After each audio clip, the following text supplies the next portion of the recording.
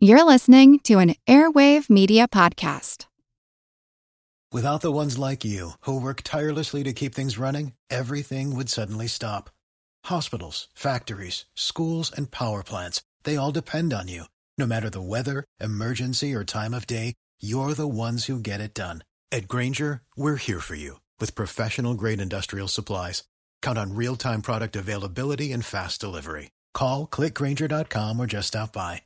Grainger, for the ones who get it done. Scientists are able to grow human brain cells called organoids in the lab. They're helping researchers discover how to treat diseases of the brain.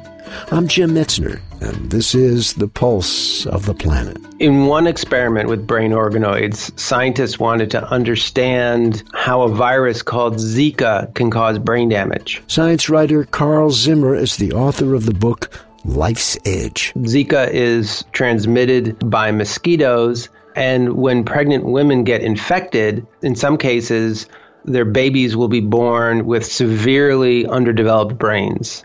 They're missing the large outer layers of the brain called the cerebral cortex. So scientists grew brain organoids in dishes and then exposed them to Zika viruses.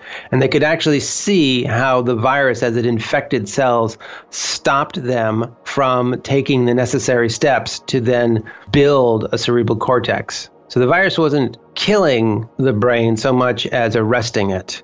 And that was a really important discovery. But what's even more important is that you can then test out drugs that can stop this process, that can allow the brain to keep developing even in the presence of the Zika virus. And so scientists have been finding some promising drugs by testing them out on these brain organoids.